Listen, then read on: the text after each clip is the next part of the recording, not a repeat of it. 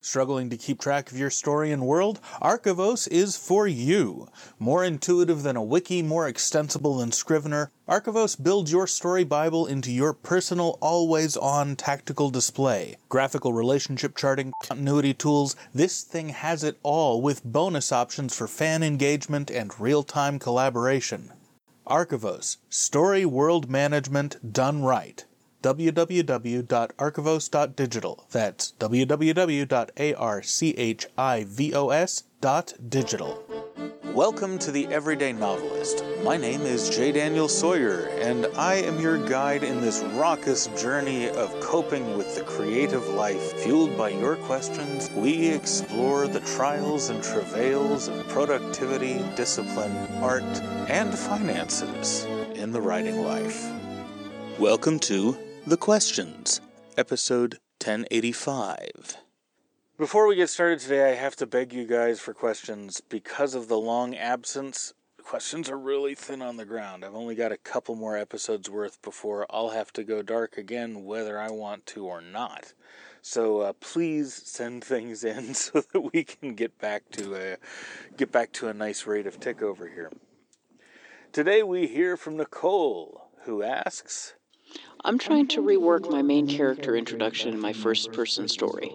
The feedback I got was that they didn't know the character's gender, so I added I character name, but it feels clunky. Where have you seen a good intro of the character in first person? Any advice on this?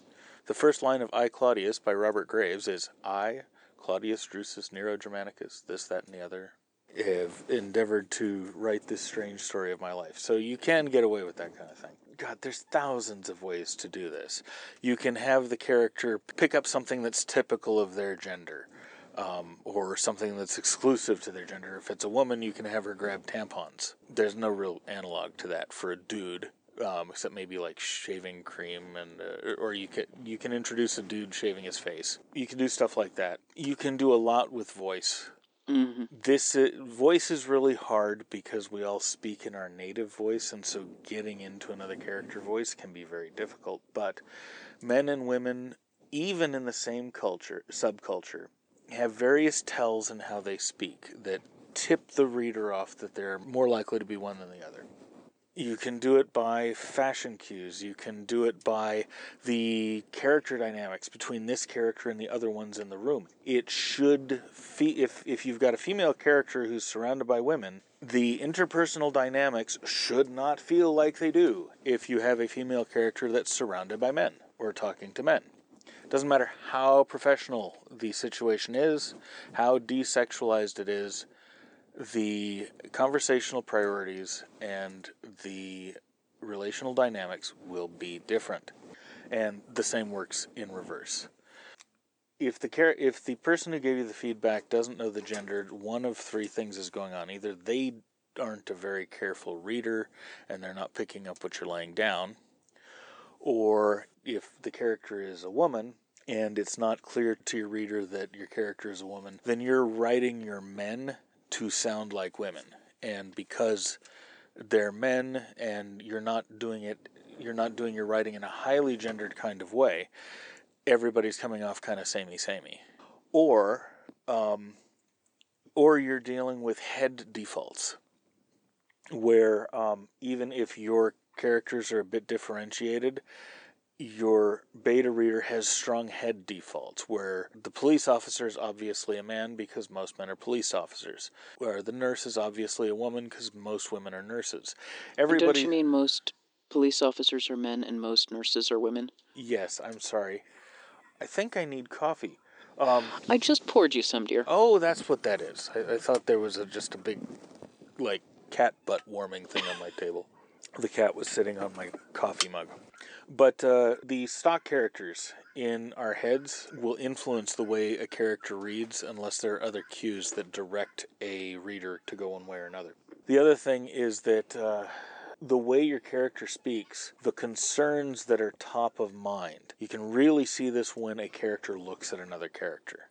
Men and women have different eye movement patterns when they see another person, and they have different intent behind the look. Unconscious intent, I mean, not like conscious intent. if you're writing cross genders, it's really, really easy to mess that up because, of course, you don't have access to the other perspective except secondhand. One of the classic tells, for example, of a man who's been written by a woman is that the male character doesn't check out the women around him.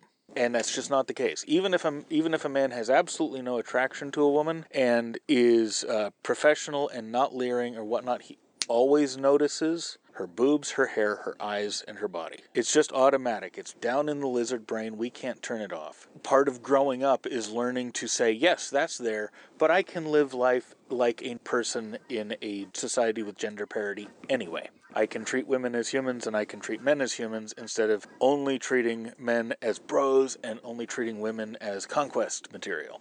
But that looking is still there, whereas women, and you can correct me if I'm wrong here, Kitty, women, when they look at a man, don't necessarily check him out that way first.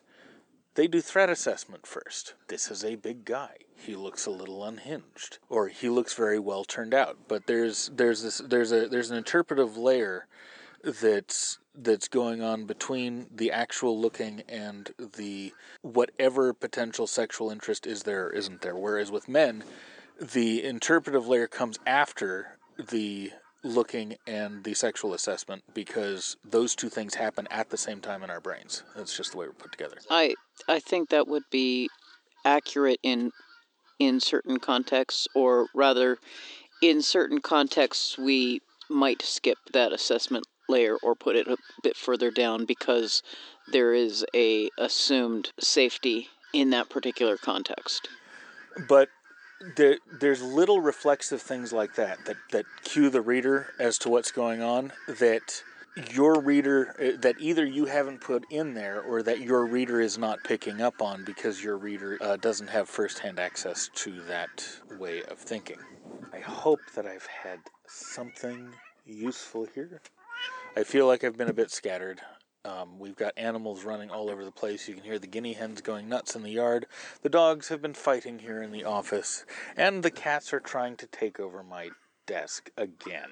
One cat has taken over Dan's desk, and the other cat keeps trying to jump into my lap and sit directly under my microphone. You know, the building the artist retreat was my idea. The farm was your idea. This is your fault.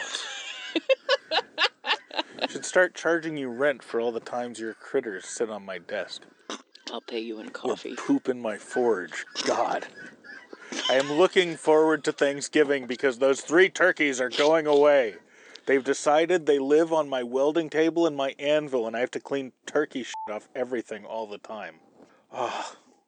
Anyway, life on the homestead's going well.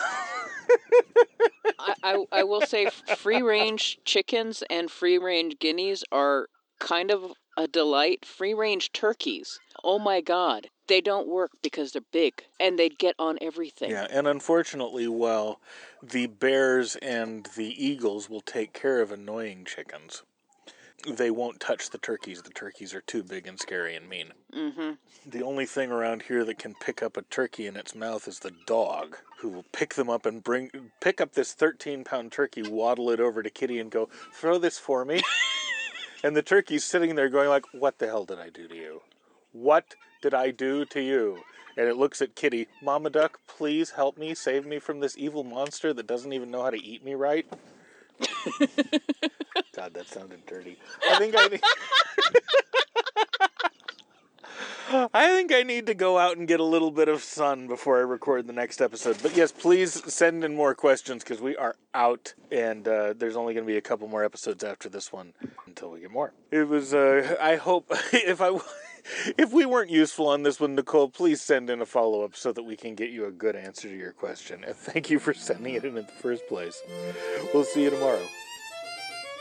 The Everyday Novelist is written and presented by J. Daniel Sawyer and Kitty Nakian, and is produced by Artistic Whispers Productions Incorporated.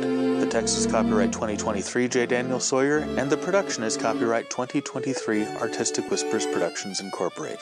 This podcast is released under a Creative Commons Attribution Non-Commercial No Derivatives license, and all other rights are reserved to the author.